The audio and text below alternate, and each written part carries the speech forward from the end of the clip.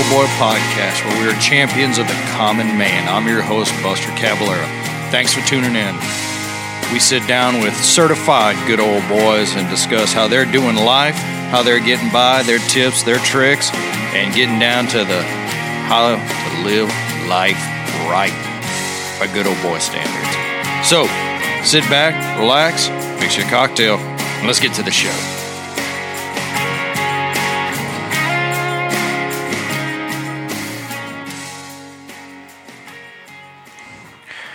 All right, all my good old boys out there, Buster Caballero, we are back in the studio. We have our special guest today, Mr. Kevin Brayman, mechanical engineer, a runner, a beer brewer, all just man of many faceted talents. And as I've always said, good old boys usually have a lot of skills that they have.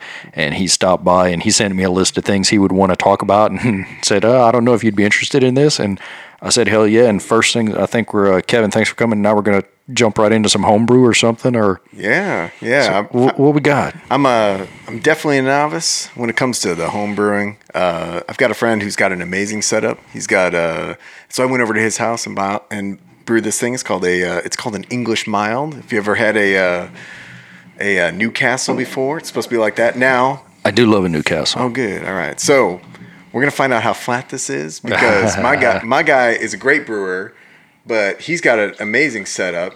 See if it's got flatness or not. Well, I'm not gonna pour you too much because we'll see if it's too flat. So he has an amazing setup. But does it matter if it's flat or not? It's not gonna taste as you're used to a beer with bubbles in it, mm-hmm. And so he's got a kegerator, an amazing kegerator, right?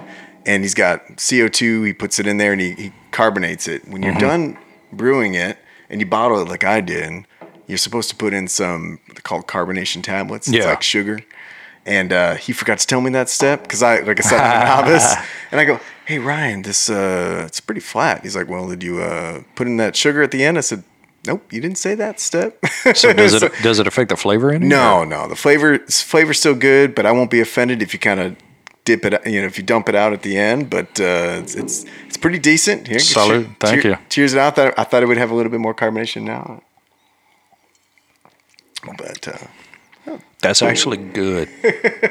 Oh man. Yeah. I fell off the wagon today, so I'm like going into it. This is a nice little surprise. Yeah. So I went 53 days, and today we went to the Rustic, and they had a badass margarita. Yeah. And I was like, I will take that. And then there were shots, and then there were beers, and now there's this home brew, and damn, today's good. There you go. Loving life. It's fantastic. Yeah. So how did you get into this? So, did you get like a kid for like Father's Day or something, a Mr. Brew? How did you know? Yeah. I think every man has gotten that gift. At one point, some like take it as next step, some take it even further, and some of them are like, what the hell? Yeah. So you've taken it. What's your rig like? No, so that's the thing is I got the most basic homebrew kit available. That was from my sister and brother-in-law. They got me a thing. It's called Cooper's Brew Kit.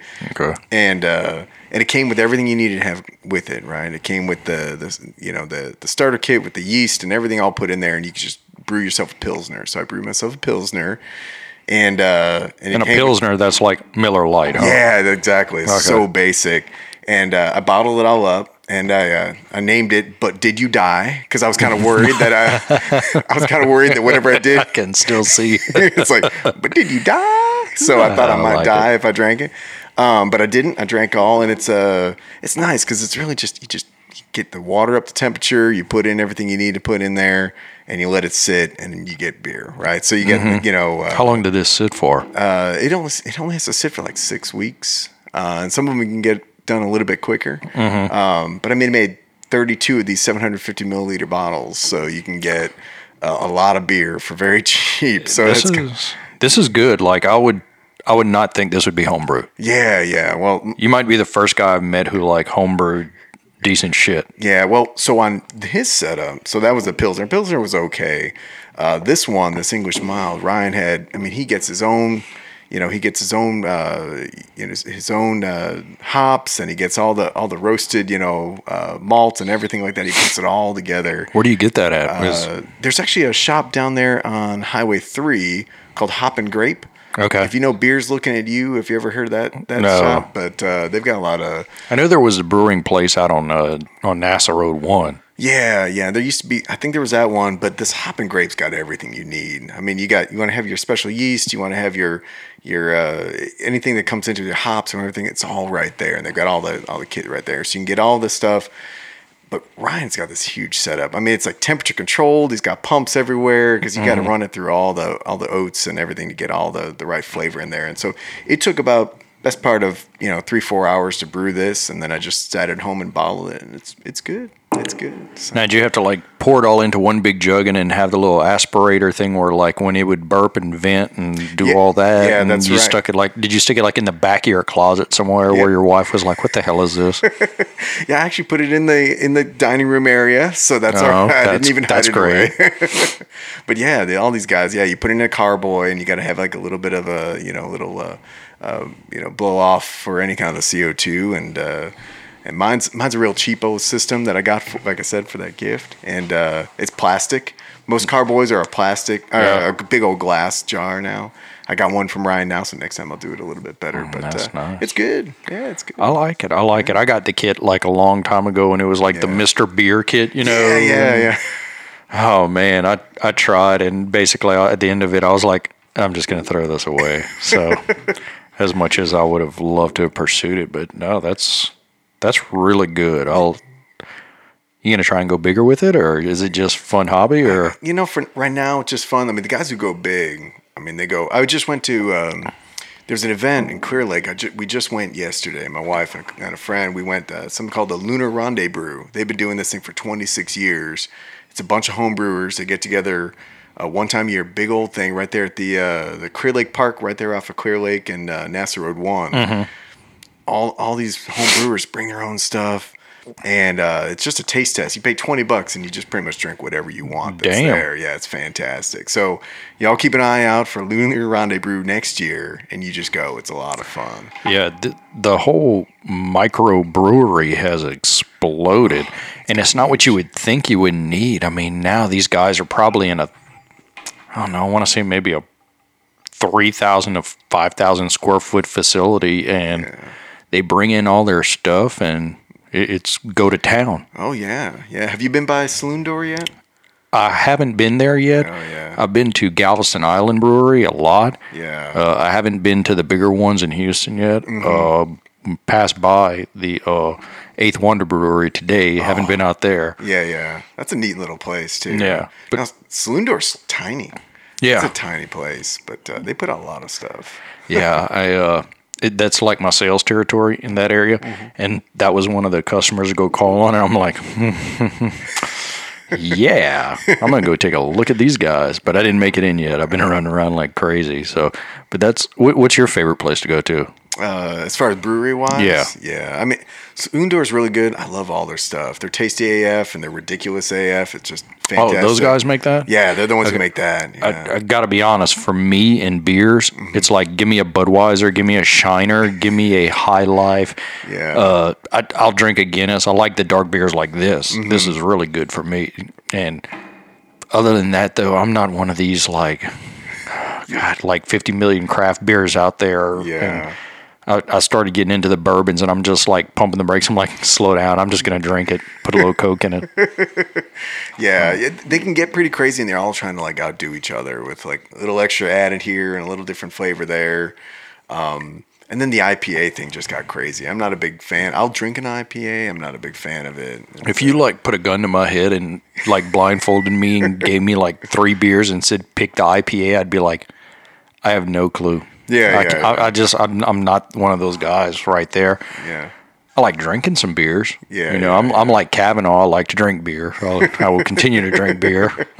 That's right. So, yeah. But now, dude, this is delicious. Yeah. No, my buddy who brews, he's really into it. And when I drink something he's what does he make? He makes everything. I mean, he makes every kind of beer that you can think of. He makes. I mean, yesterday at the Rendezvous, he had something called a wit. So I don't know if you've seen Celis out there. They have a wit. It's like a white beer. It's called like a white beer. No.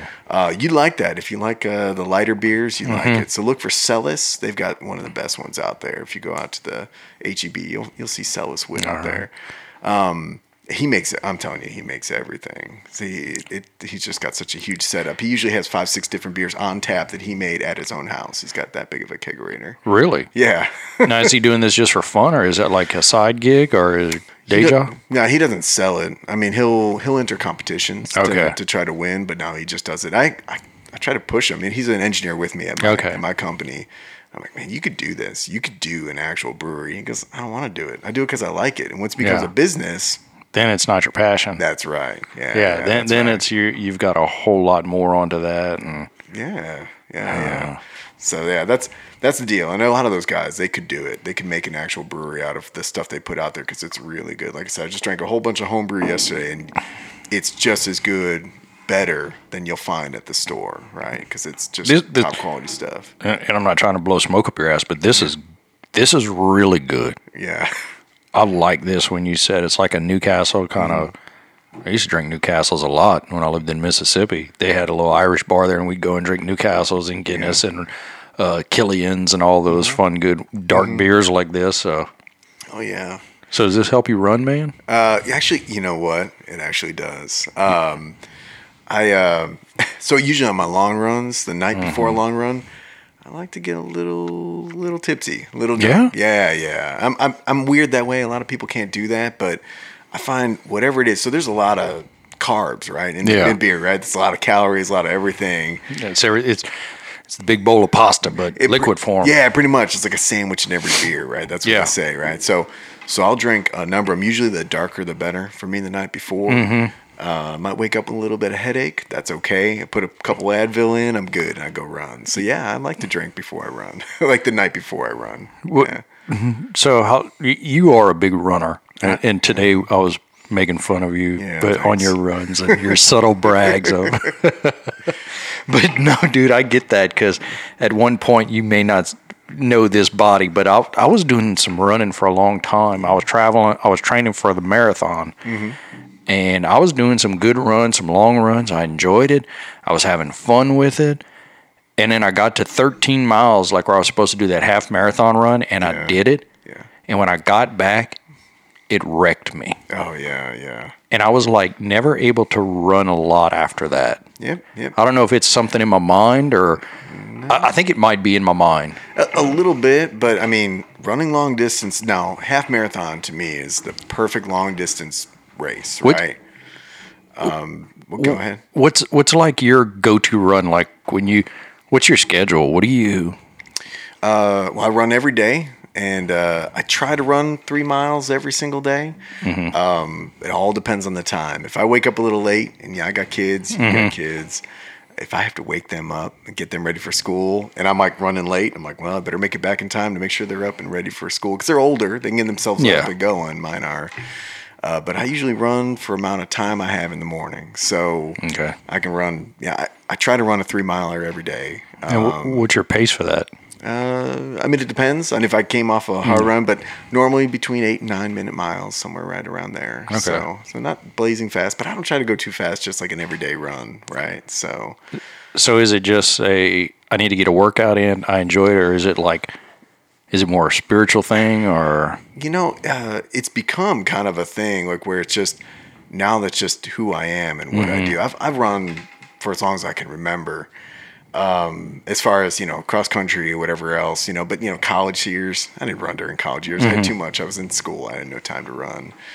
And then about 4 years ago, my wife made the mistake of telling me about this group of people who run every single day. They call, they're run streakers, right? They never take a day off. Yeah.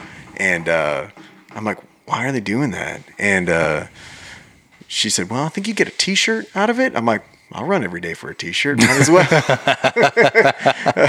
The con was that the T-shirt wasn't free. You still had to pay for it at the end. You just got to say, like, I'm part of this club, that I bought this shirt that said I run every single day. And then it just became a thing. I just started actually just running every single day, and I've done it for almost 4 years where I run every single day, and I just don't take a day off. Well, you say, damn. But there are people in this club that they haven't taken a day off for over 30 years, 40 years. I kid you not. Every single day for over 40 years are some of the people in this club. That's obsessive. Yeah, a little bit. It's impressive. It's impressive. It's obsessive. It's compulsory. It's dedication, though, and it's focus. Yeah. So, I mean, it all depends on how you. I'm impressed by that. I wish I could do that. I tell myself I'm gonna wake up in the morning and go running, and apparently I sleep through my alarms or I shut them off or something because I wake up at like 6:30 and I'm like, damn it. Yeah. What happened? Yeah. This is going to sound really, what I tell people is, this is going to sound really terrible, but the first 100 days are the hardest. After that, it just kind of becomes what you do, right? You know, and it's, and I think for me, asking if it's like a spiritual thing, you know, I was talking about, I kind of use it as an example in my own life and like with my kids. Sometimes it's just, you know, how nice is it that the first thing you do in the morning, I try to run first thing in the morning. I don't wait until the end of the day. I just do it first thing in the morning. You hydrate? You like drink a cup of coffee, or you just like wake up, throw in your shoes, drink some water, and go? No, and if my wife listens to this, she'll laugh because I'm the slowest mover in the morning. Not a lot of women listen to this. I got like 5 of them. Yeah. So I get up, I have my own routine. I mean, we all have our own routine. You know, I can get up. I usually drink like a pre-workout type of thing. Usually gotta, you know, hit the deuce, you know, go out there, and then I go running. So it takes me about 45 minutes, and then I just go out and run. What time you wake up? 5:30. Okay. Every day. And then I get out there, and it's like, and after that, then I can already say, look, I already checked something off. I already got something done today already. You know, I haven't even gotten out my front door, and I've done something today. Yeah. And them other motherfuckers are sleeping right now.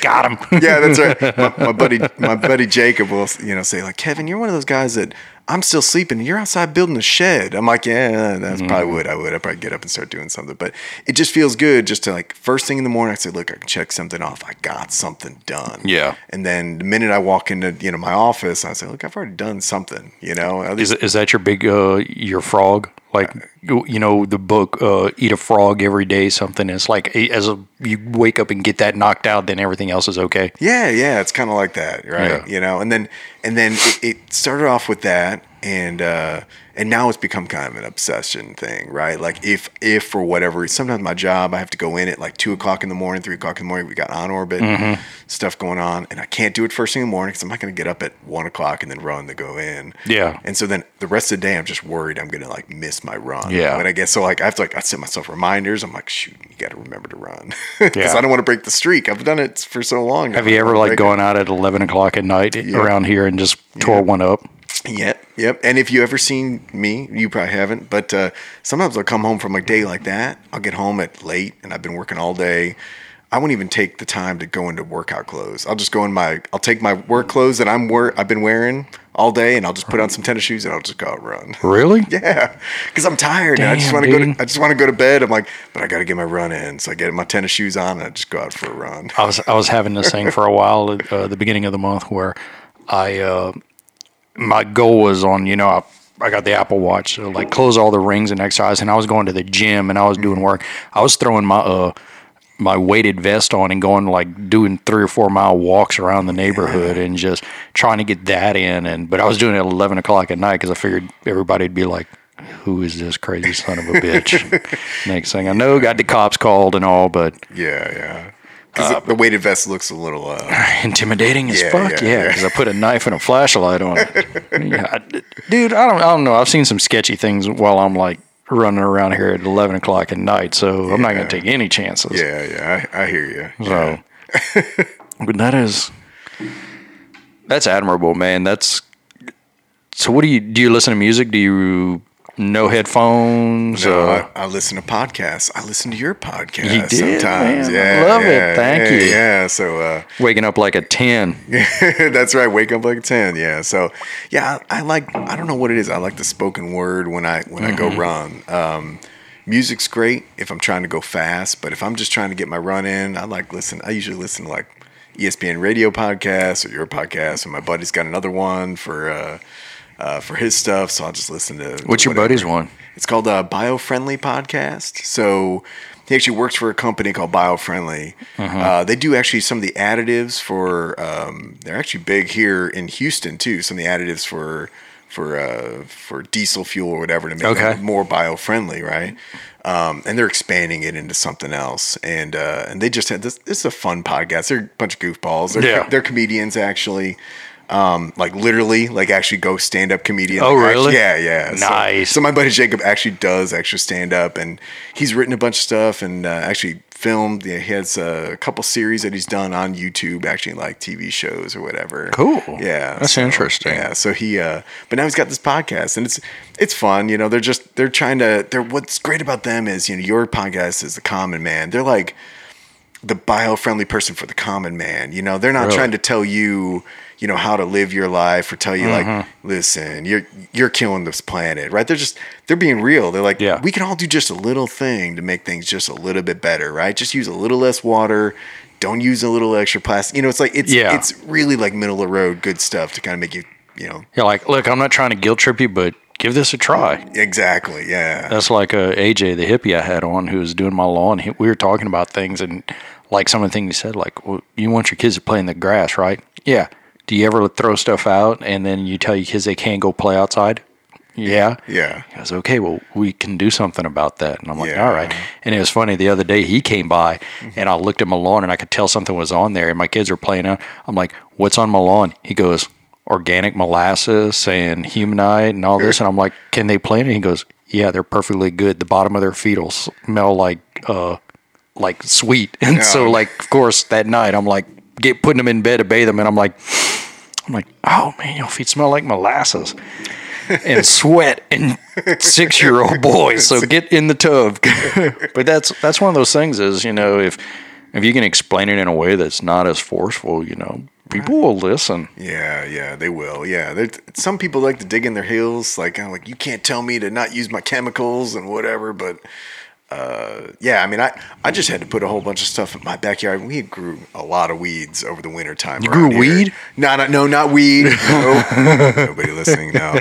But, you know, the winter time around here, the weeds go crazy hard.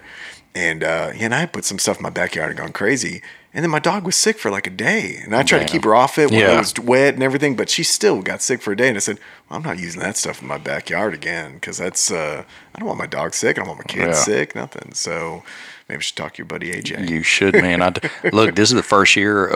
Last year, I'd mow my lawn. I'd put all the stuff down. I'd take all the time to do that. And right now, I'm just like, all right, my time valuation of it. I was like, look, I'm just going to give it to him, and I got a guy mowing my lawn, and got to talk to that guy about raising the blades up a little bit. But I'm just like, I'm going to give it a try. I'm going to let it go and just not worry about it as much, focus my attention elsewhere and do other things. So, you know, that's one of the things that I do. Yeah. Oh, well, screw it. Yeah. Good luck. Yeah, the lawn maintenance thing, it's always a pain down here. It is, and especially, like, I feel like I got every single piece of crabgrass that was on a pallet. Yeah, it sucks. Yeah, when they put the sod down here, when they put down there, you never know what you're going to get. No. Yeah. You're getting shit. That's what it is. That's pretty much it. Yeah, my neighbor's got, like, nice, lush, long grass, and when you look at it, though, it's like, it's tall, but it's also, like, my wife's like, why doesn't our lawn look like that? And I'd bring her over and be like, this is crabgrass. This is crabgrass. This is crabgrass. Yeah. He just mows it a lot and it looks good. So, yeah. Like, oh, well, screw that. It's a nice looking crabgrass. It is such beautiful crabgrass. Whatever. So the podcast on the long, which is like a go-to long run for you though? Like, you mean distance wise? Yeah. I mean, like, is it like just 3 miles every day, or is it like 3 miles during the weekend, and on the weekend I'm going to go for a long one, or? Yeah. And it depends on if I'm training for anything. Yeah. The nice thing about the run streak is I'm trained for anything, 5K, 10K, no problem. I can run anytime I want. So on the weekend, if I've got time, 6, 10 miles, whatever I've got time for, really. Unfortunately, I'm at that spot where unless I'm training, and if I'm on a training regimen, I'm going to hit those miles pretty much. But if I'm just, going out for a run, I'll just, go whatever. 6 miles, like I think, this morning I did 5 miles, just took the dog out, went for 5 miles and came back. That's I think that's more manageable than anything. Yeah. Because I was doing the Hal Higdon training for the marathon. Yeah. Where it's like you run Tuesday, Wednesday, Thursday, take off Friday, there's a run Saturday, and then a long run on Sunday. Yep. And dude, that is an awesome program. Yeah. I loved it the way I did it. And it was funny. One time I had rolled on a 9-miler, and I was at the ranch in South Texas. Yeah. So I'm like, I gotta wake up and go running Yeah. before the hunting starts. So like I wake up at 5 a.m, and it was so I've got like my backpack on, and I've got my gun on the front, and I've got a headlamp on, and like just going down the roads in South Texas, like running through here. I've got animals jumping across the road. It was like really cool, but I experienced that runner's high, and it's something. Yeah. To break through. No, it's good. Yeah, those training programs are they're fantastic. And when I am training for a half marathon, and I'm retired from marathons, I've run 6 of them, and I'm saying I'm retired. Which ones did you run? I've run the Houston. Let's see, I've run the Houston 2 times, Chicago twice, and Santa Clarita. Up in California, I did that one. I did that one once. I've done Houston 3 times. I forgot. I did one with my wife. So yeah, Right. I've done that one. So they're all great. They're fantastic, but it's hard on your body, like you said. The half marathon kind of wrecked you. Yeah. Full marathons are just terrible. Dang. I'm actually full transparency here. So I had to defer that year, and I've signed up every year and defer. Every year, Every year. you're like, this is the year This is I'm the going to year I'm do gonna it. do it, And yeah. then, no, I don't do it. Yeah. You can see, I think on my vision board right there. Yep, there it is, up on the corner. Houston Marathon. Got to get that one off. Got to get that little devil off my back. Just get it done. I know. The marathon's a tough thing to train for. It just takes so much time. I mean, you got young kids, you got a job. You do a 20-mile run just to do a training mile. I mean, you got to get up to 20 miles just to train for a full marathon. That wipes you out. Yeah. I mean, that itself is hours and hours and hours. And then and then you're spent. Yeah, I was the rest coming of the back day. from stuff and doing this and that, and it was, it's taxing. Yeah. My buddy, who the year that we were supposed to do it, we're going to run it together.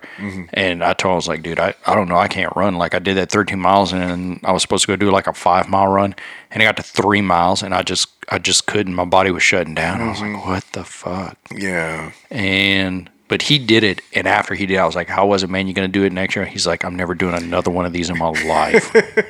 Yeah, I got a great. I used to wrestle in high school. Oh yeah, and my wrestling coach told this great speech at the end of our year. We had an award ceremony, and he was talking about his brother talked him into doing a full marathon. And his brother's like, you got to do it. Marathons are great. You just work so hard. You just get so much accomplishment. I'm telling you, it's better than sex. Like, this is what his brother's like telling him up. He's like, all has right. his brother, the priest, ever experienced this? Well, that's it. My coach is like, he's like, so I went through all the training and I did the race and I finished it. And I looked right at my brother and said, your sex life is terrible. So that's pretty much it. Yeah, it's great. It feels good. It's a good accomplishment.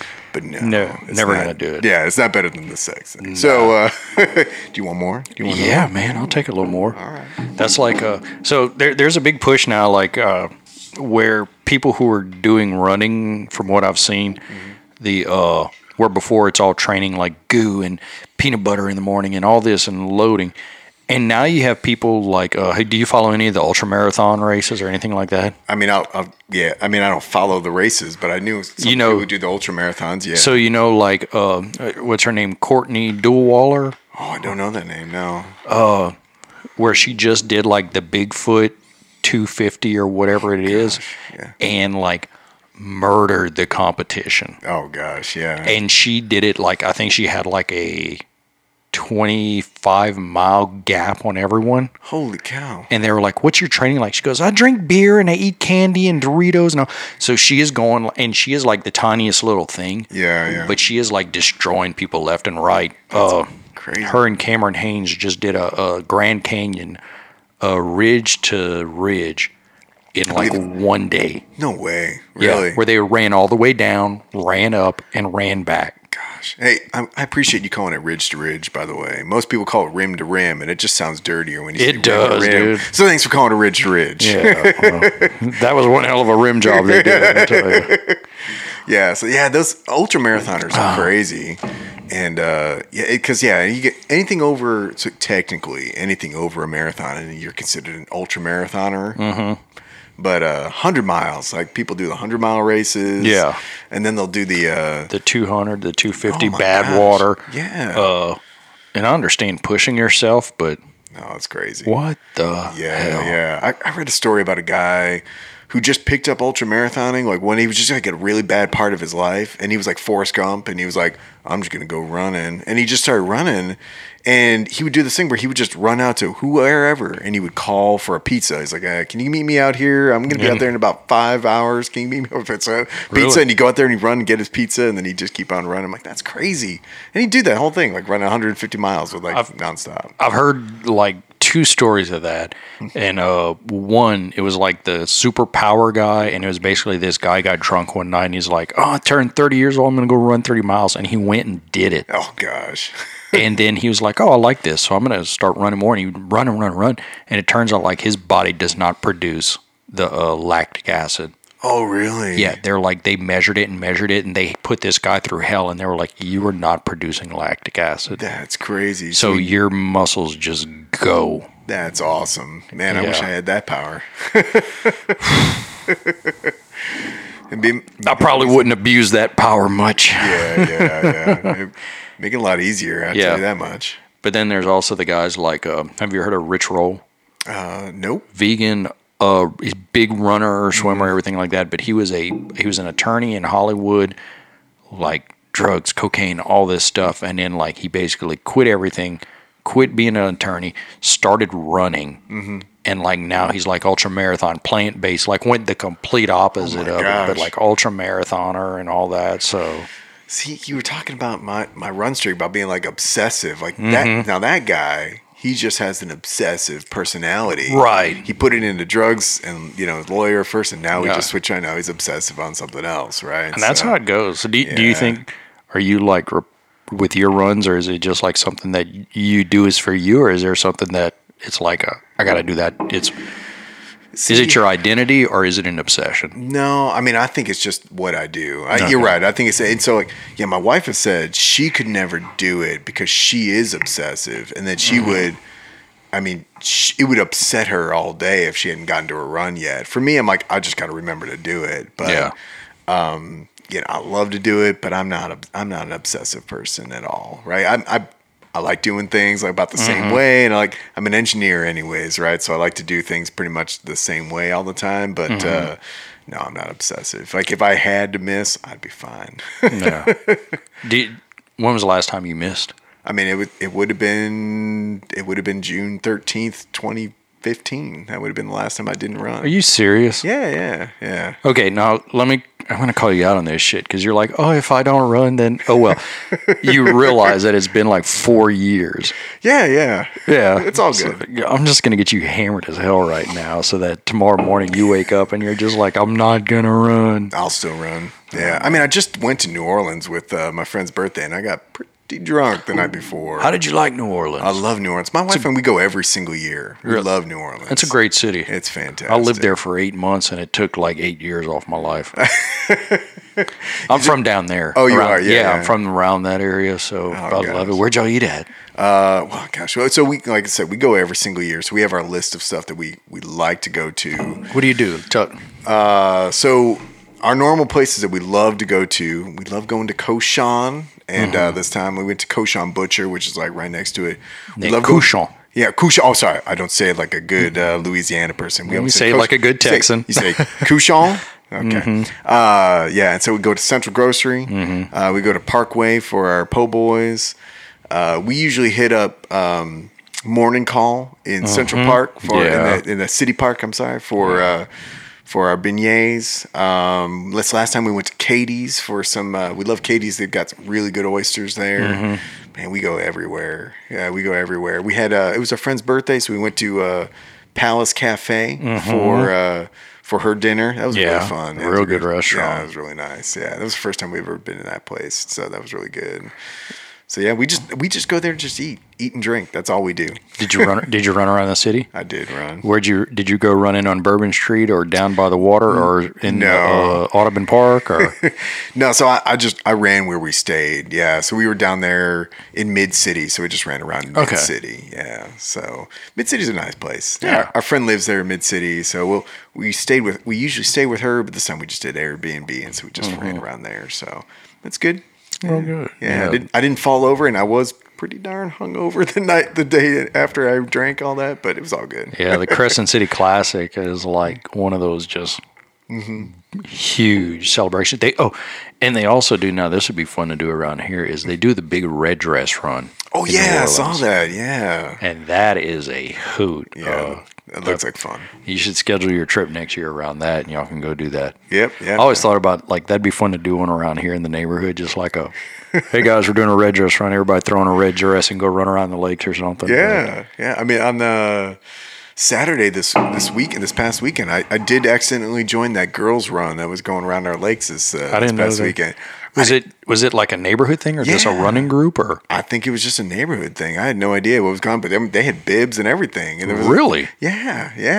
I had no idea, but they were running around, and it was just my normal run. And there were some parents blocking off the road so that traffic would stop for the girls' run. But they're like, they saw me coming, they're like, good job, bearded lady. I said, that's all right. I'm just running. Your beard has gained back a little bit of growth, huh? It did. Yeah, that's right. I know people were worried when I trimmed it back. I know. You did not look like yourself. No, I trimmed mine up, and I think I'm going to let it grow back a little bit more. But I'm growing the Bro-Flow out and all, too. Oh, there you go. Getting it all crazy. There you go. Yeah, so you got to do that. So you're also an engineer, man. I am. And you're not the typical... I talk to a lot of engineers. Yeah. You're not your typical style of it. Yeah. Where'd you get your degree from? I went to Purdue.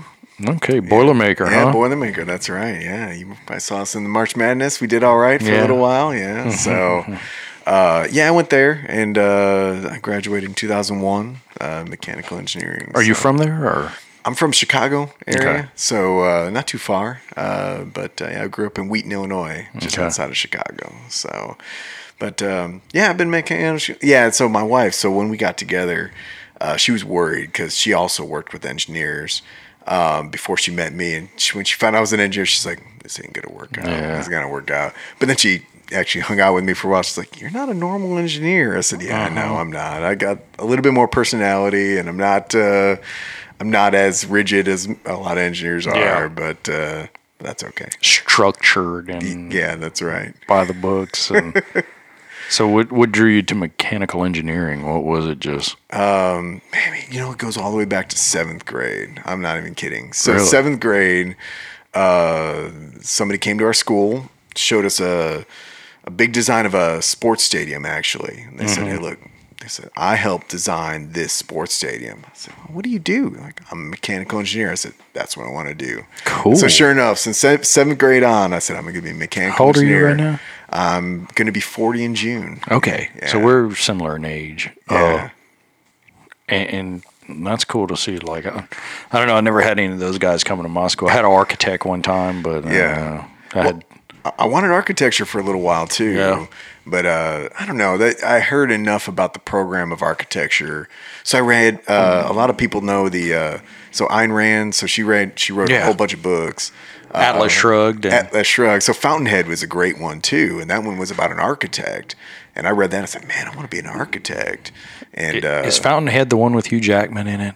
They did a movie of it too? I just read the book. I didn't even know they did the movie of it. On Netflix, they got they got the Atlas Shrugged movies too, which are pretty cool to watch. I watched those, but we're getting off topic. Yeah. In the sense of trying to make this show better, you got to rope it back in. So. Yeah. That's okay. So architecture. So I went with mechanical engineering, and actually they tried. Purdue tries. So here's the thing about Purdue. They're a big engineering school. They're huge. But here's the thing with Purdue University. So I grew up in Illinois. So going to U of I would have been a great option because in state, better tuition, lower tuition. And I did just fine in school. I never had to study or do anything like that, but I didn't do great, right? I didn't get all A's, right? Because I was busy. I always had a job. You're enjoying life? Yeah, I was enjoying life. I was always in a sport. I was always working also at the same time, so I wasn't getting straight A's, right? So U of I was like, nah, you're not good. It's just like here, like UT, and you know, you got to be top 5-10% of your class even to like get an automatic. It's ridiculous. Or you got to have an Aunt Becky. Or an Aunt Becky, right? She's so screwed. I had no Aunt Becky. So U of I was like, no, we don't want you. You can get in U of I as something not engineering and then work your way back in engineering. Purdue said, yeah, come on. Yeah, you can come on. You be an engineer. I said, okay. And it's fantastic. Well, what turns out was what Purdue wants to do is they want to bring you in and then they want to fail you out. They want to push you so hard that you want to fail. So after about 3 semesters, they almost got me. My GPA had already dropped down to like 1.8, something like that. It was pretty low. Mm-hmm. I got my dad looking at me going, what are you doing here? So I got my counselor looking at me going, maybe engineering isn't for you. And I said, look, 7th grade. I've been wanting to do this since I was 7th grade. I'm doing this. And so I just buckled down and I finished it out, and I did great after that. But that's how Purdue does it, right? They bring you in and then they try to make you fail. I mean, our first class, like they tell you sit in this big old auditorium. They say, look at everybody around you. You know, you got somebody in front of you, to the right, back, and the left. Only one of you is going to graduate as an engineer. And I was like, oh, crap. Damn. And sure enough, that's the way it was, right? So like my roommates in my apartment, all 4 of us started off in engineering. I'm the only one who graduated in engineering. What did they graduate in? One history, the other one in some like construction management, and the other one didn't graduate. He just went off to be a manager of a restaurant of some sort. So good for him. Yeah, it was good. He wasn't into. I think he eventually graduated later on in life, but at that point in time, he just dropped out. So that's the way it goes. Yeah, they don't prepare you for that. Yeah. They don't, like, you're lucky that you were like, hey, I'm going to go into engineering. Mm-hmm. When I started, I was like, I'm going to go political science because I thought I was going to be an attorney. Right. And then I switched to information systems. And I'm like, okay, I'm going to do this. And then I got down to that, like, my dad looking at me like, what the hell are you doing here?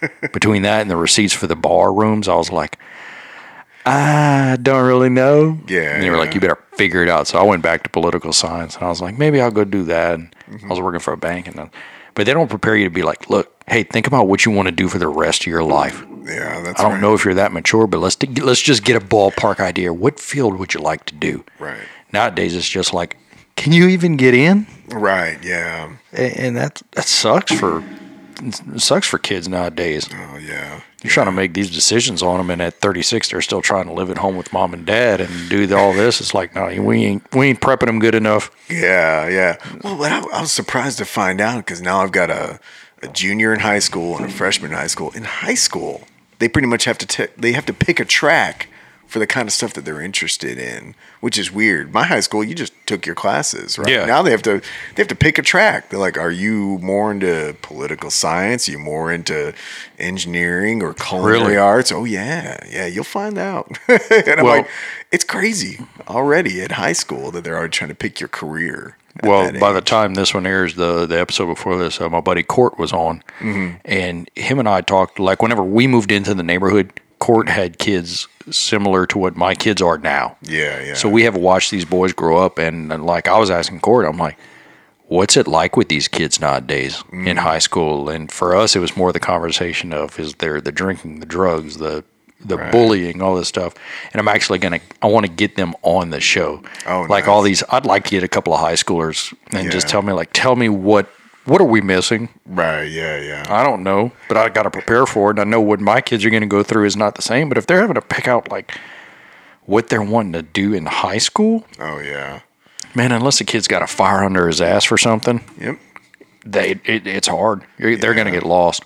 Yeah, they are. You know, and that's the same thing with college, right? I mean, I say unless you really know where you want to go, go to community college, just get the basics out, and then go try to find your way. Yeah. Right. Don't find your way at the really expensive university. No. You know, I know too many people that went there like, man, I went to Purdue for, not me, but I went to Purdue for 8 years. Like, are you a doctor? Yeah. No, you're not. No, you just took forever to find your way, Yeah. So don't find your way there. I know if I'd go back now, it'd be completely different. I'd probably go engineering route or something like that, but it's, I did political science and I'm in sales, so that tells you. Yeah, I mean sales. I mean, you can do any background, right, and get into sales, right? You have to be able to talk to people. Yeah, and it's more personality than anything. Yeah. I mean, my degree in God, what is it? You see, that's the thing about it. It's like political theory and application. So basically, it helped out. There was a lot of reading of Nietzsche and Plato and all this other stuff, and like the theory of why things have done a certain way. Oh, sorry. Yeah. Wake up. First of the month.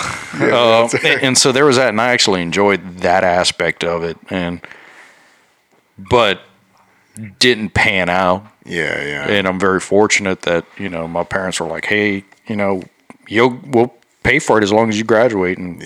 But there was never a discussion of what you going to do with that afterwards. So, I worked for a bank. I went to do banking work, all that shit. So, I'd really prefer they had like an entrepreneurial college. Like, this is how you develop. This is how you do this. This is real world application, not thought and theories and all this stuff. I thought it was hilarious. In college, I took accounting classes and I failed like a lot of them. Yeah. And then I got into the real world and I went and worked for my dad in his business. And I was like the head operations manager. I ran all the accounting. I ran all the financing. I did all this stuff to where we dropped like 3 accountants. Like, we don't need y'all anymore. Yeah. And finally, at the end of the year, it was like our expenses went from like $100,000 on accountants and accounting expense to like $15,000. Yeah. And my dad was like, "Oh yeah, you're keeping all the books good." I'm like, failed 5 intro classes. There we go. Yeah, that's right. I mean, that's the thing is that it's in engineering. I've got my the junior in high school. I mean, he's a real smart kid. I mean, he could do any of it, right? But the school part of it, it's different, right? I mean, like, why do I need to know calculus? I mean, actually, I was at my job, last couple weeks, and I actually told everybody around me that would listen, I'm not doing calculus for this problem. Like, I was working on something. I said, I'm not doing calculus. I know the way around it. I'll get an answer that's going to be suitable. I don't need to go do calculus because I hated it. I hated calculus, but they make you take it. And I don't think it's because you need to know calculus for these jobs, but you need to learn how to learn the difficult things, right? So it's all about learning how to learn, right? Because every single step along the way, you got to learn something new, right? And I think that's the important thing with every job, right? It's that you've got to be willing to learn every single day, right? Yeah. Even in my job, I work with a bunch of engineers, and I'm surprised how many people aren't really willing to learn more, right? They just do their thing. That's it. That's all they want to do. It's surprising. So can we talk about your job or what? Or you can, yeah. All right. Nothing mine's private. Okay. So you're a mechanical engineer. A mechanical engineer, yeah, that's right. And you work in the aerospace division. How break it down for me, man. Yeah, no What's problem. the best way to? Yeah. So I work on the layman's terms, on its I actually tell my HVAC for like a house. I do the HVAC for the International Space Station. That's pretty much my job, right? So heating and air conditioning, but there's really no heating because we provide all the heat as far as humans is concerned. But it's called the Environmental Control and Life Support Systems for the International Space Station, ECLSS, right? Okay. But ECLSS does everything. So I'm the subsystem lead for the temperature, humidity, and control. That's why I say I'm HVAC, right? So I do temperature, humidity, control. I'm HVAC, right? It's pretty much what it is. When my wife introduces me to people and they're like, "Oh, what do you do?" I tell everyone I'm a plumber. I work for a fluid management system company, and we do some high expensive stuff and everything like that. But I tell them I'm a glorified plumber. Yeah, so that's pretty much it, right? Yeah, my HVAC at the space station. But so it's good. I never thought about that. Like what you just said in there, like we produce the heat, so there is no heat on there. Yeah, I mean, well, Well, the heat that we produce, the only heat that's on the space station is really, they have shell heaters, right? Okay. For, the space station is just like big old cans, right? Really Yeah. thin aluminum cans.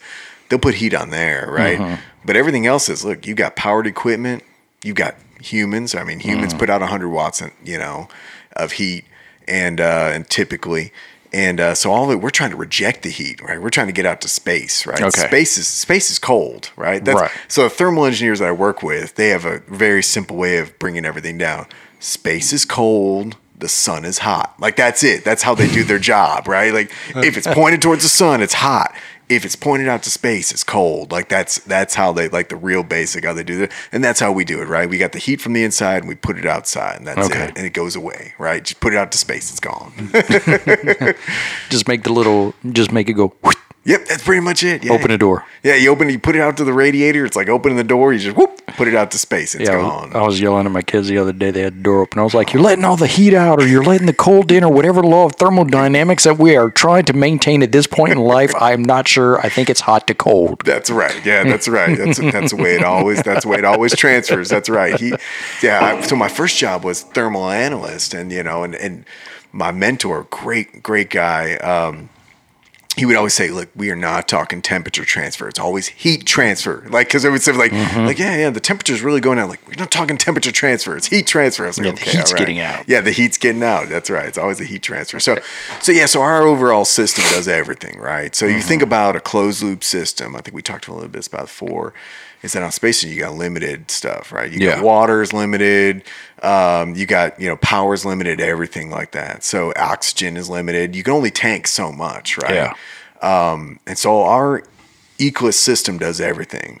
It generates oxygen, right? So in a real basic term, oxygen is generated by, you take water and you can split it up, the hydrogen and oxygen, you get oxygen, right? Right. What do you do with the hydrogen then? You either vent it out, or you can vent it. You can put it back into something called a Sabatier system, and you can actually create more water. So you can take the methane from it. It's the byproduct of the CO2 removal system. You can take the CO2. You can recombine it with the hydrogen there, and you can make water afterwards. So Sabatier is like the real closed loop. Damn. So you scrub out the CO2. You bring back the hydrogen that you just scrubbed off of water, and then you make more water. Because if you're taking the CO2 that is being put off by the astronauts breathing, right. it's going to capture that in the system. It's going to break it down, and then you combine the hydrogen off the oxygen off of that. That's right. Where does the carbon go? Yeah, well, so exactly right. So now I'm not What do you do with the carbon? I'm not a chemist. So let's not talk about So and then on that system, on the carbon, it will actually get combined back into something. It will actually combine back into methane. Methane is something that will just vent off of space, right?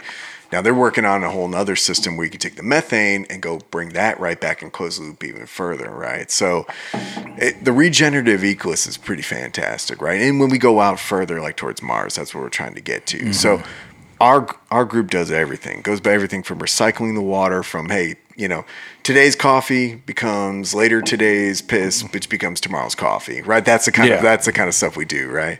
But so we work on all those systems. So. And then and my job is just kind of be a part of all of it, right? Even though I'm the subsystem master of THC, and not the weed part, the actual temperature humidity control part. And you're just talking about growing weeds in my backyard. Growing weeds. Now we're talking about this one. No.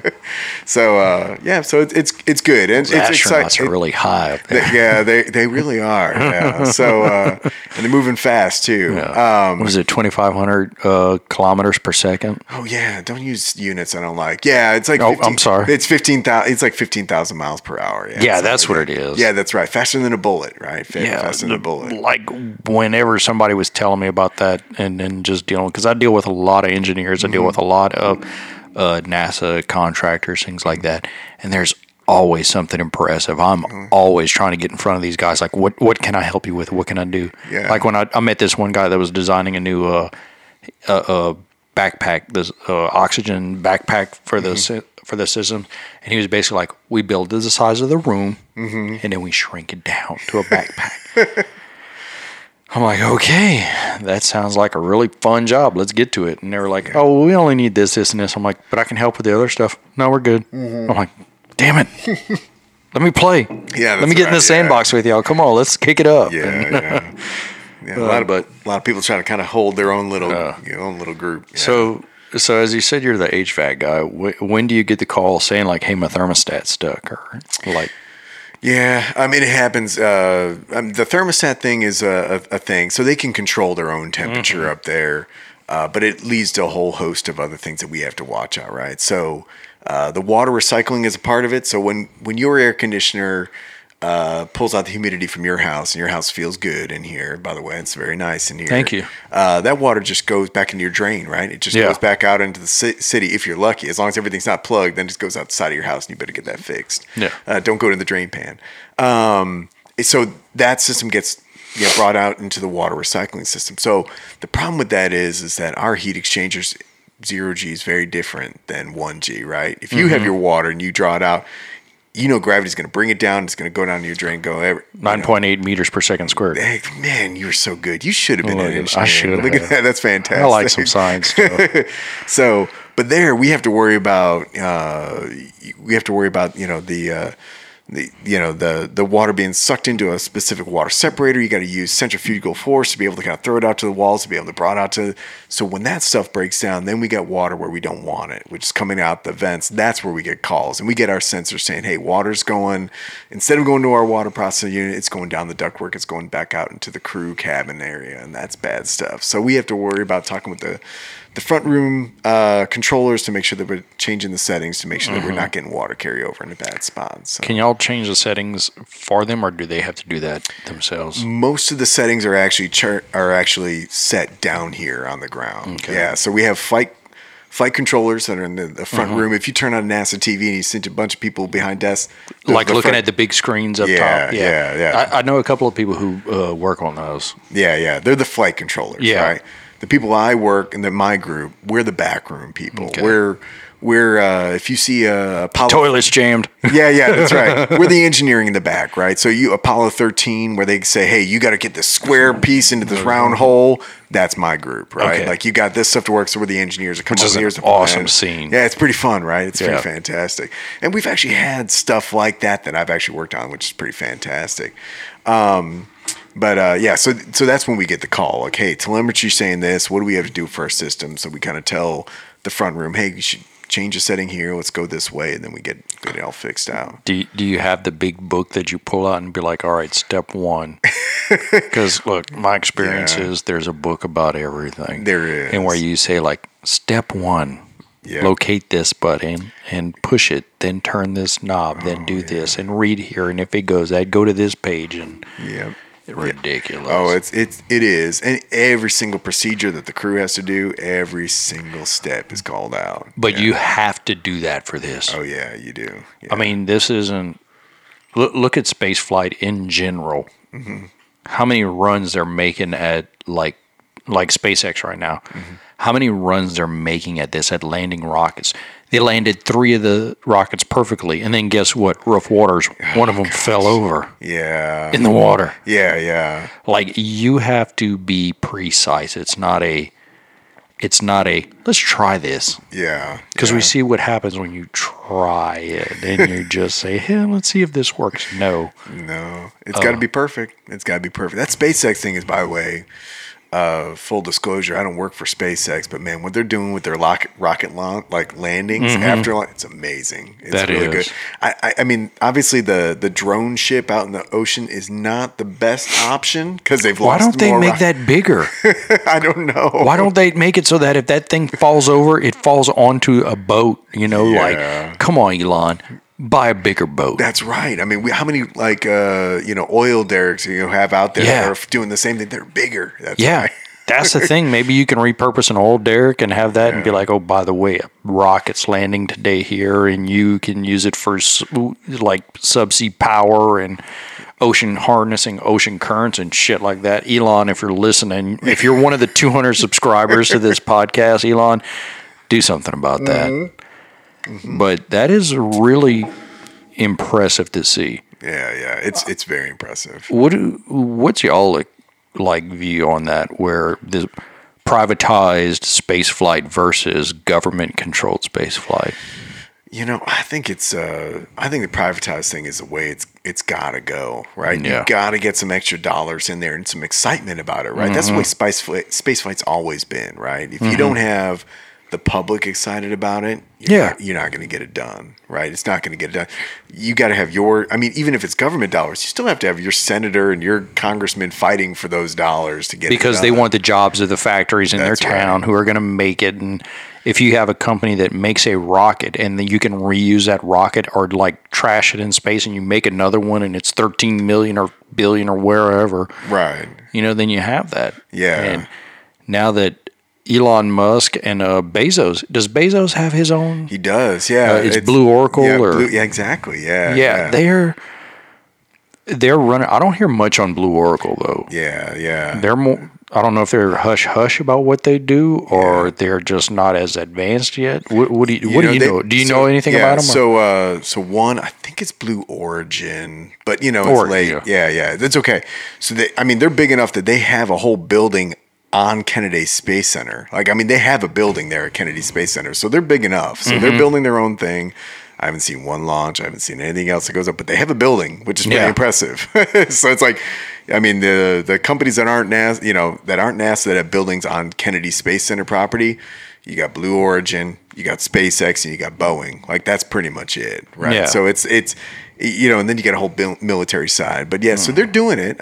They're getting there. I just haven't seen anything else out of them. So they're trying. So you have your launch at Kennedy. Yeah, that's right. Then you have control here in Houston. That's right. And then what? And then they land in California. So they will. So you're talking about shuttle days? I'm just. Yeah, shuttle days. You could have landed at numerous places actually. Okay. So when the shuttle came in, there was a landing spot. They could land here in Texas. Yeah. They could land there in California. And they can land there at Florida. It all depended on. But they don't do the that weather. now. They don't do that now. Now the landing is actually it's all the landings right now are in the ocean. Right? Yeah. SpaceX lands in the because ocean. They land those Russian capsules and everything. Yeah, so the Russian capsules are in Siberia. That's where they land. Kazakhstan, Siberia.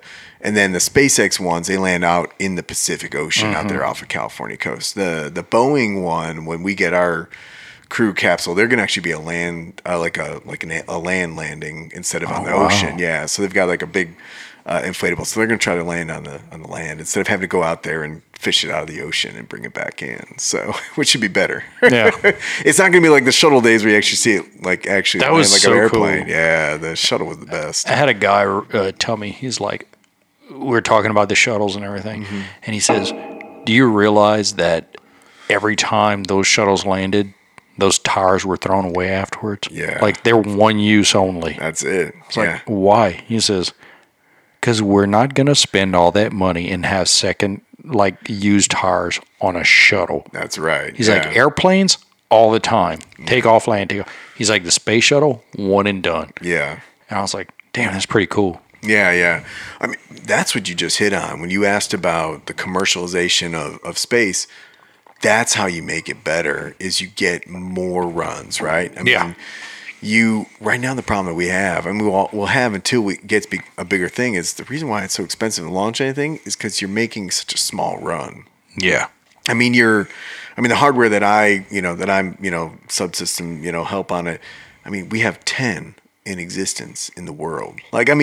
You wonder why it's so expensive. There's 10 total in the whole world. Think about your, top end sports car that they've made 20 of them, and they're, millions of dollars. That's what it is. And they're sitting in somebody's garage. Yeah, exactly right. Yeah. So that's the problem. If we get, we get more people launching, we get more capsules out there, we get more hardware being built, then the cost comes down just because there's more of them, right? So then you got people paying. That's right, yeah. Then you've got all these people saying hey, you want to go to space? Yeah, great, 20 million. Not like the who was the guy from NSYNC that hopped a ride on a. Oh, that's right. Well, he tried to. Lance Bass. Yeah. He tried to, but he never got to, right? No. I don't think he got to. He never got to actually go up to space because he couldn't. I don't know what it was. If he couldn't pass, even though you paid the money, you still have to pass. Yeah, you got the physical aspects of being able to live in space. It's not easy. No. I sat in one room one time and it was real round, and this was on campus, and I was like, "What was in this room before?" And they were like, oh, they used to do the gravity test in this room. Oh, nice. And I was like, really? They were like, yeah, where we'd put the astronauts in here and we'd spin them around and get them to like 10 G's and shit like that. And I'm like, oh, shit. That's ridiculous. And this room is just like you walk in and it's a big round room and there's a plank up top where you can walk around, and that's where we were. And they're like, yeah, people would just sit in here and watch them go. Oh, my gosh. I was like, dang, that's fun. Yeah, that's fun. Until you pass out. I know. It's one of the things I've heard and I've seen is that anybody can apply to be an astronaut. That's right. Anybody can. I got a buddy of mine. He was a Navy pilot, and we were talking one time, and he says, man, I'd always love to apply to be an astronaut. And we pulled it up, and I was like, let's fill it out. He goes, no. I was like, dude, what are they going to tell you? The answer is no. You might as well apply. Maybe they'll be like, oh, this guy's pretty cool. Yeah. You never know. Yeah. And it's when the missions change, they're looking for different things, right? I mean, someone might say, like our age, would be like, man, I'm too old for this. Well, these long duration trips, they're looking for Mars, they're looking for older people. They don't want the young people. No, they want the people that are like, I'm good, send me out. Yeah, that's right. Yeah. If I don't come back, because think about it, you're going to send them to Mars. Yeah. You ain't coming back. Yeah. They got a plan to get you there. Yeah, that's right. But you're not coming back. Yeah. And even if you come back, which we actually do hope they come back, the amount of radiation that you've seen, the low gravity, I mean, you're not going to be the same when you get back, right? So if you're, beyond like having kids, that's okay, right? But if you're a 20-something, you might have like a next generation. They don't really want to send you back. You're 35, 40 years old from when you left in your 20s, and you come back, and I want to get going. It's like, oh no, we got to isolate you. That's right, yeah. We don't know. Like they said, so they had a Commander Kelly who was there for a year. That's right, yeah. He spent a year, and when he came back and they looked at his DNA, they said, like, your DNA is fundamentally different from your brother's. That's right. Your twin brother. Yeah, your twin brother. Yeah. Y'all are not the same people. Mm-hmm. Which is, everything going on up there. It's not like Star Trek The Next Generation where everybody, like, floats around and, hey, having a good time and enjoying it, and every once in a while you get in a laser fight and the red guy dies, and I digress again. Yeah. But it's no laser fights on the ISS that I know of. Yeah. That might be like after dark when they shut off the cameras. Yeah, the tinfoil hats and Alex Jones. Every single launch, every single video outside the space station, there's somebody on the internet that says, I saw a UFO out there. Yeah, that's fake. I saw one on Instagram the other day where like somebody filmed a UFO, and my theory on that, and let's go into this, right? Yeah. My theory is you can't keep that many people quiet. Yeah, that's like the people who said, like, oh, we fly people into Area 51, and we know it's there. Right. Yeah. We know that they do some shit out there. You have a couple of people who have said something. Mm-hmm. I think it would have to be like some massive, like, how much are you paying these? Because I know I got a price to shut up. Yeah. And it's a lot. It's a lot. Yeah. It's like you just showed me this, the next day I'd be like, yo, check this out. Look at what I took a picture of. And it doesn't matter because everybody. Most people have a significant person in their life, right? Like, like you probably told your significant person something like, look, don't tell anybody this. Yeah. And like you can't control everybody. Yeah, look, I'm sorry. You tell me I can't tell anyone this, my wife's going to find out. Yeah, that's right. She's going to know. I'm sorry. I keep no secrets from my wife. Exactly right. Yeah. Like maybe when I stop off at Chick-fil-A and I get that little ice cream cone at the end of the day, I ain't tell her about that. No. Yeah, it's like, I've worked on secret programs before. I had the clearance and I worked on secret. Now that I won't, because I know that if I say that, that's like national security thing. Like, you don't mess around with that. Some guy in a black suit's knocking at your door. Yeah, exactly. But and maybe that's where they're at, right? Maybe that's now. I'm not thinking there's aliens around, but just think about the vastness of the universe. Yeah, there's got to be other life. Something out. There's something. Now that's the thing. I do believe that there is something. There's no possibility that we're the only. That's right. Yeah. Now, are we at the point in our existence of this solar system where our life form and planet is thriving, and maybe Mars at one point did, and stuff happened down there and they blew it up and they came here and they've adjusted, and maybe when we blow it up, Mars, Mercury, Venus, Earth, Mars, maybe Jupiter next, and after that, and maybe that's as it goes on. Yeah. Except Pluto, because Pluto's not a planet anymore. Pluto will always. Let's not talk about that. Pluto will always be a planet in my heart. It's always a planet. Yeah. I like it. They're like, Pluto's not a planet, but then there's this mystery planet out there. I'm like, shut up. Yeah, come on now. They have way too much time on their hands if they're trying to make and destroy planets. So the picture of this black hole, did that come to y'all any as a whoa, or was it like, I like what she did? Yeah. No, that was pretty cool stuff. That was neat. But I also saw the movie Interstellar, so I feel like I've already seen it. Have you ever seen the movie Interstellar? With Matthew McConaughey? Yeah, that's right. It's a great movie, actually. Where it's like the possibility of time travel through black holes and stuff like that. Yeah, that movie was actually really good for like a nerd in me. Yeah, that's really cool. It was interesting to see. Yeah. So that was pretty neat. Like, and you think about it, like, how far away was that thing? It was like, how far away? How many light years away was it? It was like like 60 million light years away. Mm-hmm. The thing that just messed with my mind is like, now what we just saw happened 60 million years ago. Like, what does it look like now? Like, I have no, we'll never know. Yeah. We'll never know. That's the whole thing about. We can't run up and check. Yeah, we can't. No, we'll never make it. The universe is. It's if you ever really want to just mess with your mind, just think about how big the universe is, and just how.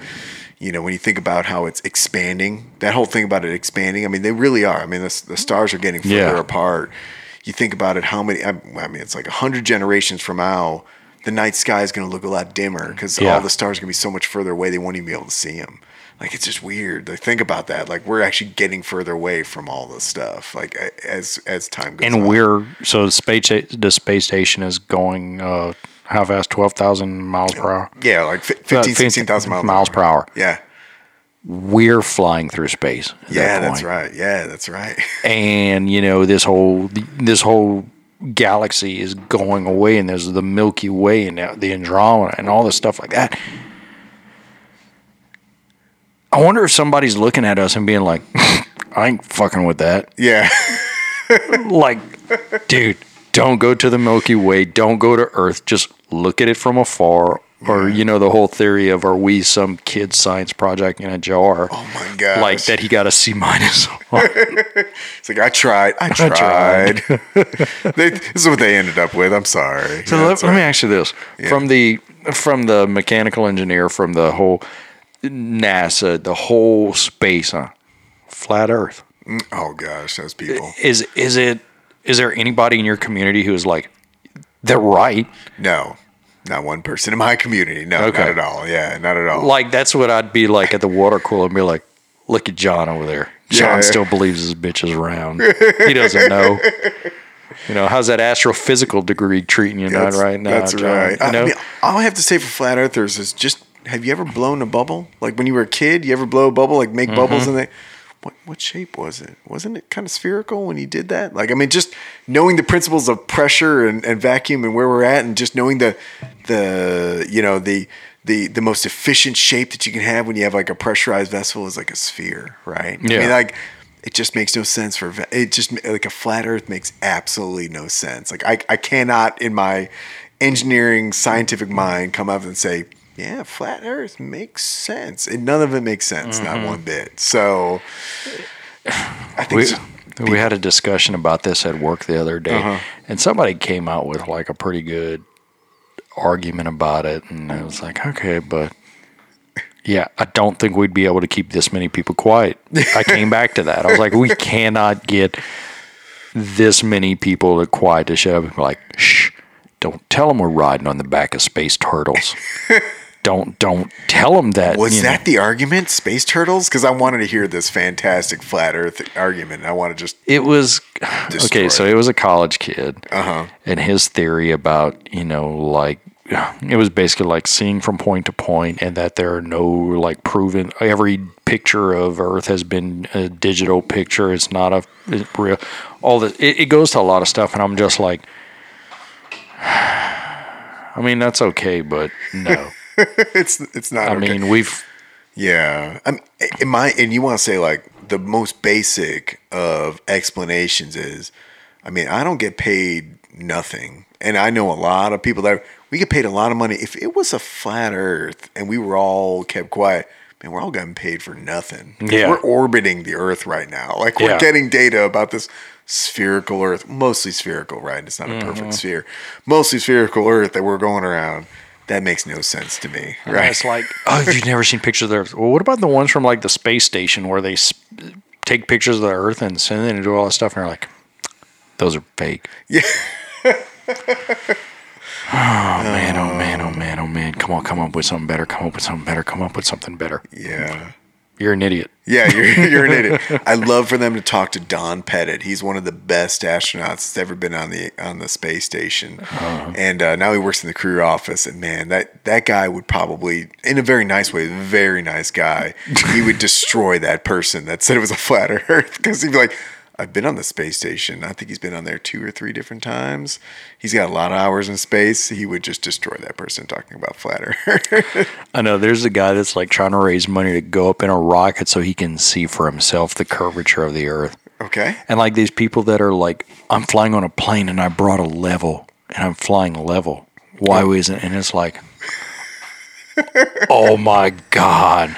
Wow, that's fantastic. I know. You know what freaks me out more than space travel is that Red Bull guy that went up in the hot air balloon and then he jumped. You remember that? Felix Baumgartner. Oh my gosh, that was insane. That was so awesome. I remember watching that and I'm like, yes. That's incredible. That's more insane than going to the space station, I think. Yeah, because he was like, I'm just gonna like throw a balloon and get up there and then And bombs away. He saw the curvature of the Earth. Yeah. Let's ask Felix. Yeah, you haven't heard anything from him since he did that. No, I haven't heard anything from him. I wonder what his like newest thing is. I don't know. Yeah. It's got to change your life when you go up there and just jump out of a big old hot air balloon. Well, God, I'm trying to remember what he said. I'm coming home. Like right before he jumped, how cool it was. Oh my gosh. And he was the talk of the town for about a couple of weeks. Yeah. I don't know. You haven't heard anything else from him? No. Yeah, that's right.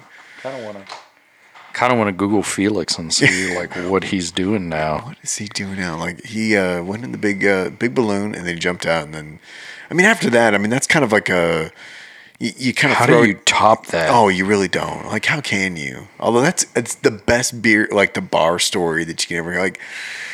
Yep. Yeah, I'm sure he's on a speaking tour or something. Oh yeah, yeah. I mean, think about that. I mean, you could talk about being on an inspirational speech to say, look, you can do anything. Like, I went up and I went beyond the atmosphere. Yeah, and I jumped out. Like, you can do anything. You can do anything in life. You want to run a marathon or want to go run a marathon? That's right. Put it on your board. You want to? Yeah, put it on my vision board.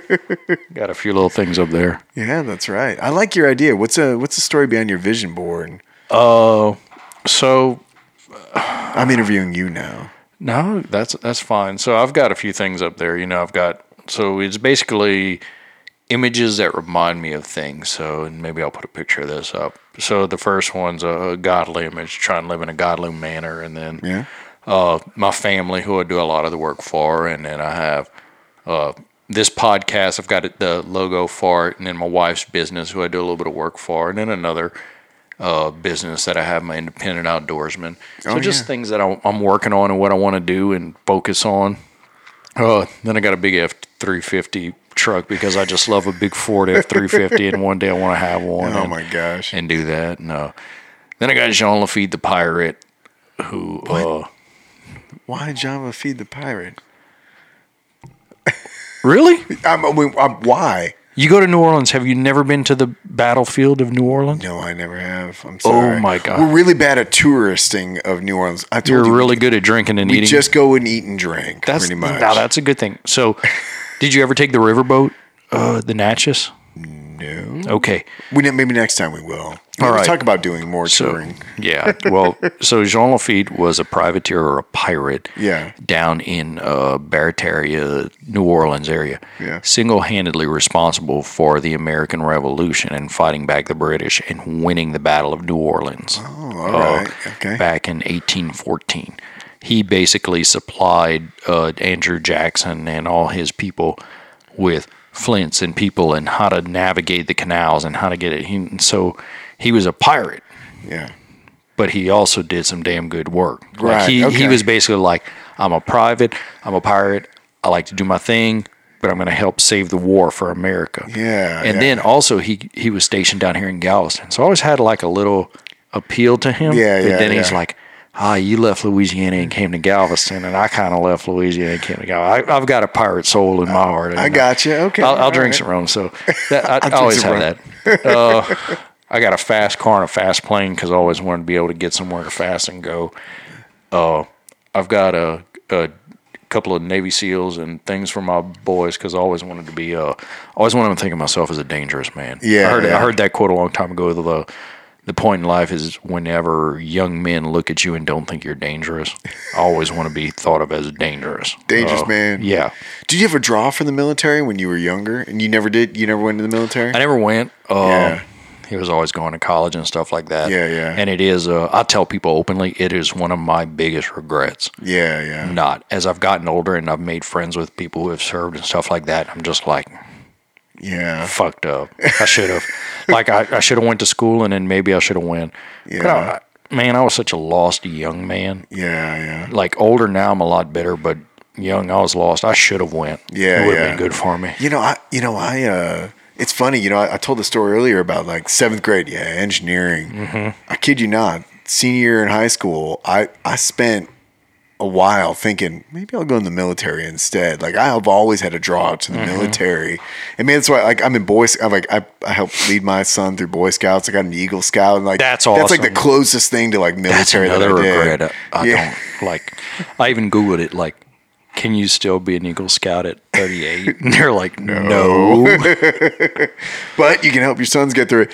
But it's like that's the closest thing. Like I always had a draw to military and first responders and service. Like I even thought about joining the Citizens Patrol here in League City, Yeah. like being part of that group. It's like I just felt like a draw to that stuff. So that's kind of neat that you kind of feel like It's a the same way. service aspect of it that has really drawn me, and it's just one of those things that I regret I didn't Yeah. do, and kind of too late now. So how can I do good stuff? But Yeah.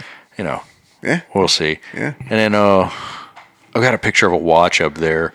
It's a Patek Philippe because it's not. I want the watch, but I also realize that time is very, very, very valuable. Yeah, yeah. On what I'm trying to accomplish. I heard that on one of your previous podcasts about having an expensive watch Yeah. to remind you that time is valuable. Yeah, and I wore it the other night, and I sent a picture to my buddy AJ, and it's a Breitling. It's an expensive watch, but I worked my ass off to get it. Yeah, yeah. And it reminds me when I wear it, like my time's expensive. Yeah, yeah. That's a good vision. I mean, I've got like the Marathon up there. I've got New Orleans, that hut you see in the middle. That's Lafitte's Bar. Oh, okay. All right. The oldest bar in Louisiana, Yeah. in the United States. I've always drawn to it. I've got Andy Frisella. He's the CEO of First Form, and he does the MFCEO podcast. You listen to that one? No, I don't. Oh, dude, listen to that one. That will get you jacked up for your day. Okay. All Yeah. right. All right. I'll get that from you later. And I've got a bow hunter up there because I love to hunt. And I've got the world to try and be a little more conscious. And then Forbes, I'm going to be on Forbes one day for something. Yeah. So, I mean, I've got like a lot up there that just kind of reminds me of what I'm working for. That's amazing. And, I've got a very simple fishing boat, and I've got a map of Galveston because eventually one day me and my wife want to retire down to Galveston and just hang out and wake up in the morning and go fishing and come back in and do all that. Yeah. That's That's fantastic. You have a vision board? No, I don't. You should make one. I should. I feel like, people like you inspire me when you have something like a vision board and you have like, you're going out and you're putting your passion into the world. Because for me, I just work hard and whatever's in front of me, right? Mm-hmm. Like, and I don't feel like I have I'm passionate about everything that's in front of me, but I don't have a whole lot of vision for the next passionate thing that's in my life. And for me, I feel like I'm just so well-rounded in my life. That's how I want to live my life, that I don't like find myself driving towards any like one thing. Like it's interesting. Like it's just not my thing. I don't know. Even though I run, I don't know. But you're, like you said, you helped your boy get to Eagle Scouts. You you're passionate about your running, you're brewing beer, you're doing all that. That's okay. That's fine. That's okay to do that. But you're focused on it. For me, I have a few more things that I want to do, and I think it's kind of because I've had my misspent youth. Is the best way to put it. That, man, for my first 35 years, I just basically had a lot of fun. Yeah. So I'm not one of those guys that, like, I was real focused from day one, and I can want to just, like, no, I'm going to be on the back end. I'm going to be like Colonel Sanders, who, like, at 80 is like, that guy's doing some shit. And we're like, started at 37. Yeah, that's right, But, that's, I don't know, I've made one, I've done it. I've got the Murph up there also. I signed up for it. Oh, yeah. I'm ready to go. I was doing a lot of training. I had to stop my training this past weekend. I'll be back in a week. All right. So I'm on injured reserve right now. Yeah. The injury thing, it's tough whenever you're training for anything. Yeah. Well, that's good. No, I like the idea of the vision board. Yeah. I was thinking about that not too long ago. Ambition has not been a big part of my life. Okay. Right. It just hasn't. Like, anything in front of me, I just do the best job I can. I just go. And, like, I'm just happy with where I'm at. Like, I'm pleased with where I'm at. Ambition's starting to take over a little bit in my life, where I'm like, maybe I should be a little bit more ambitious about where I'm going in my career and what I'm doing in my life. Mm-hmm. But, I like the idea of that. I like the idea of the vision board. It's fun to do, and I talked to my wife, but I was like, you really should do one and stuff. I think everybody should do one because it gives you an idea. And you pull out a bunch of magazines and start flipping through there and cut out the pictures that resonate you. Yeah. And it's really funny because you might look at, like, for me, I know I want to be near water, but I also want to have a ranch somewhere. I know that I realize my time's valuable. I know that I want to instill certain things in my kids, but I'll also have a few other things. And when you start cutting it out, you might like, oh man, I'm cutting out running stuff, but the pictures of running that I'm doing are not in the area that I'm at. So you might post running through trees and forests and stuff like that. It's like, I don't do that. I run around a neighborhood. So maybe there's something subconsciously saying, like, I need to go find a place to run in a forest. Yeah. Maybe I need to go to, like, North Carolina or something and run over there. Or, I'm looking at this certain car, this certain lifestyle or something. I mean. Right. And then how do you get there? Exactly. Yeah. Then the action steps. I sat down with my wife and her business partner at the end of last year. And I've done a lot of reading on this. I love to read. Mm-hmm. And we were like, all right, here's the goal for the business. And you're like, what do you mean the goal? I was like, this is where y'all want to be, right? Yeah. All right, let's break this down into steps. And so, like, I'm breaking down through the whole, like, this is my goal. These are the steps. Now this is how we do it. Right. And watching these girls go through that is something. You can do that with anything in life. Yeah. You want to run a marathon? Okay, great. What's your purpose for wanting to run the marathon? Yeah. When is it? Break it down into actionable steps and go from there. Right. Yeah. No, that's good. And you're talking about a business plan. Wow, that's pretty amazing. Like, like if your wife has a business, she should have a business plan. Like, where do you want to be and how do you get there? But you have a life. What's your life plan? Yeah. Do you and your wife, like, know where y'all want to end up after your kids moved out, or? Oh, shoot. No, we don't. We talk about a lot of things. We do a decent amount of vacationing every year. Like, just about the end of the year, like, we'll go to a new place. We try to pick a new place. And it seems like, you ever do that when you go to vacation, you're like, man, I could see myself being here. Oh, God, my wife is on that a lot. So that's kind of like where we're at. Like, we just kind of like, we vacation in a different spot, like, like South Carolina or California or whatever. And you just kind of like, well, I could see myself being here, for a while, right? So, and then you think about, like, how do I get there when I retire? Because it's tough, right? It is. You got to put all the money away and be ready for it. You got to plan. You got to have family meetings. You got to budget. You got to do all that stuff. And that's part of it. But it won't aimlessly, like, get there, because it's like having a vision without action steps is wishing. Yeah. That's what they just say. Yeah. But I think the vision part it's key for people. For me, I've just allowed life to come at me, and you just kind of like, hey, it comes at me, I make the most of it, and I just do the best I can at it. I still do that too, man.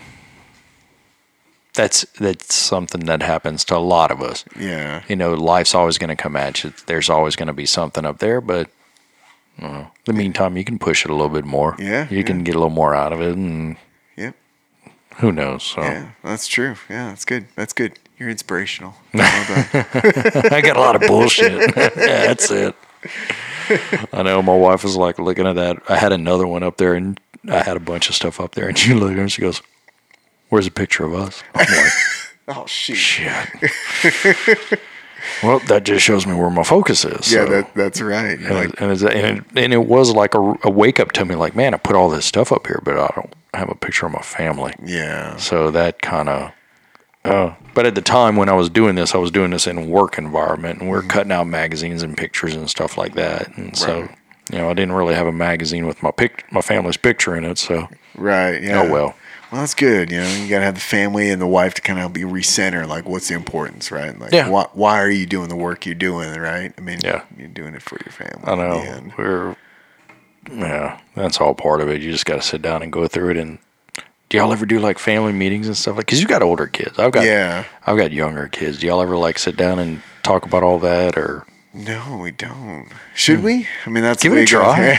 I mean, it's tough. I mean, like right now, I mean, we're in a spot where I'm the stepdad, right? So we got like the oldest one that he's 17, and then we got a 15-year-old, and then we've got a 10-year-old, and I mean, they're all just so different. And I've only been with my wife for 5 years.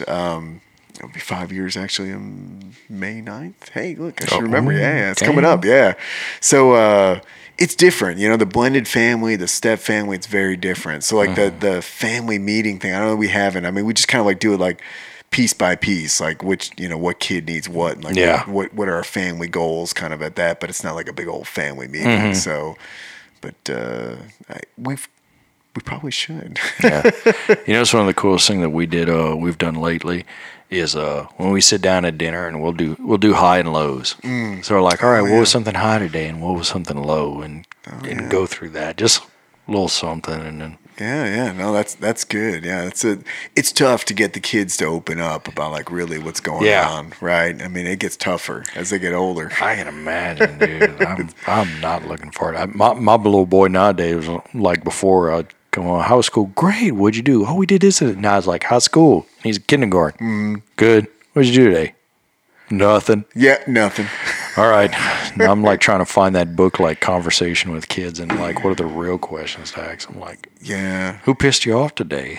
Yeah, exactly. Yeah, and it's like if they what were you thrilled about? Yeah, if they give you a little bit, then you kind of pull the thread to try to get a little bit more. Yeah, it's tough. Yeah, it's like, what'd you do today? Normal stuff. Well, what does that mean? Like, I don't know what your normal stuff is. What is normal? Because from nowadays, when I hear y'all all Fortnite danced and smoked a Juul or something. So, smoked a Juul. Yeah, that's like, what's a Juul? Oh yeah, the vaping stuff. Yeah. Because in the court, every single kid in high school now has a Juul. Oh my gosh. So it's like, oh damn. That stuff is whatever. I try not to get too wrapped around the axle about all that stuff what the kids are doing. And for the most part, like I think, man, what did I do when I was a teenager, right? So it's same thing, same church, different pew. It's pretty much it. Yeah, so. Trying cigarettes and drinking and all that, and hopefully maybe just not getting caught and having a good time, and your parents were a little oblivious to it. Yeah. You did it a little bit, but you didn't blow it out of proportion. Exactly right. Like you still made it home. You still didn't do anything really dumb, and you just kind of, make sure that you're still making the smart choices. Wake up the next morning and go for a run. That's right. That's right. No matter what dumb choices you made at night, as long as you still get up and go run the next day, you didn't make too many dumb choices. That's right. Yeah. No. That's good. That's right. Don't overdo it. That's the idea. Everything in moderation. That's right. Yeah. Well, cool, man. Well, hey, look, I think we're running up against our time frame. Look, what I told you, how long it was going to go. Yeah, that's a lot of time. It's a lot of time, but it's good, man. Yeah, it's been fun. This conversation, I appreciate for coming in. Anything that you want to tell anybody that what they should check out, or any organizations, or anything that maybe our old boy should know about, or no, I think we hit everything. If y'all just listen back to the last 90 minutes or so of this whole entire thing, I think you'll hear everything. I mean, the homebrew stuff, if you're really interested in it, I really highly recommend it. In my buddy's Biofriendly podcast, another podcast to try it out, and support your local spaceman, whoever's doing anything for space industry. Felix, you need to jump again. Yeah, that's right. Yeah, that's what he should do. Like, go a little higher and jump. I don't know. So. That's right. All right, everybody. This has been Kevin Brayman and Buster Caballero once again for the Good Old Boy Podcast. As always, I appreciate y'all listening. I appreciate y'all tuning in, subscribing if you can. I've seen a few new reviews. Thank y'all very much. I appreciate that. 5 stars. As always, I try and bring y'all the best that I can do. And as always, if you know a good old boy, send him my way. If you are a good old boy, come on the show. We'd love to sit down and talk. We'd love to have a good time. It ain't that formal of a environment, as anyone can tell you, as you can see. And as always, say hi to your mom and them for me.